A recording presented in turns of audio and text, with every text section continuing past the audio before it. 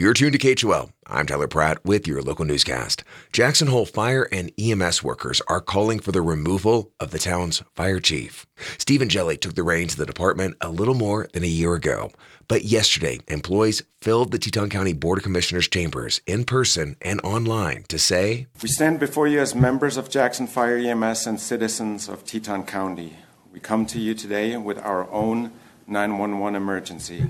That's Bern Sieber, who was one of many who spoke during the public comment portion of the meeting. While Stephen Jelly has brought a new view and a very experienced financial background to the department, Stephen Jelly has also brought erosion of trust, derogation of moral and safety concerns, including mental health throughout the department. Sieber and others, like Jack Krill, a Hoback volunteer firefighter, said Jelly has often been threatening and demeaning to employees. An unqualified, inexperienced, and tyrannical chief is heading us towards a catastrophe.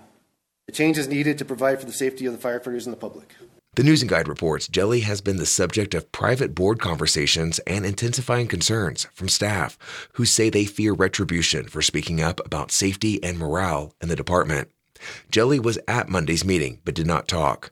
But 17-year fire department veteran and Captain Tyler Dunn did speak in his defense. Chief Jelly has significant institutional knowledge, a great understanding and application of the chain of command, and a decisive and proactive approach to our mission. Simultaneously, he's extremely fiscally intelligent and responsible. I can personally say that I've learned more about 360-degree leadership from Chief Jelly in the past year than I've learned in my previous 16 years. The Board of Commissioners broke for several hours to discuss the personnel matter, but when they returned, did not take any action to remove Jelly, but did vote to send a letter to the Fire and EMS Department. Another Teton County women's health provider shuttered last week. It's the second to close this year, and the absence of options in the region could have implications for people's mental health. KHOL's Hannah Mersbach reports. With the Women's Health and Family Care Clinic now closed, psychiatrist Anna Cummings-Rourke says Teton County could be turning into a maternity care desert, with 2 doctors left to deliver babies. More and more people are moving to the area and are attempting to make their lives here, and there's going to be, I think, more of a demand than there is supply if there isn't going to be a change in the number of providers providing that type of care. Rourke focuses on women's mental health, specifically reproductive mental health. And she says women in Teton County are scrambling. There's just been this kind of concern about, well, who do I go to now?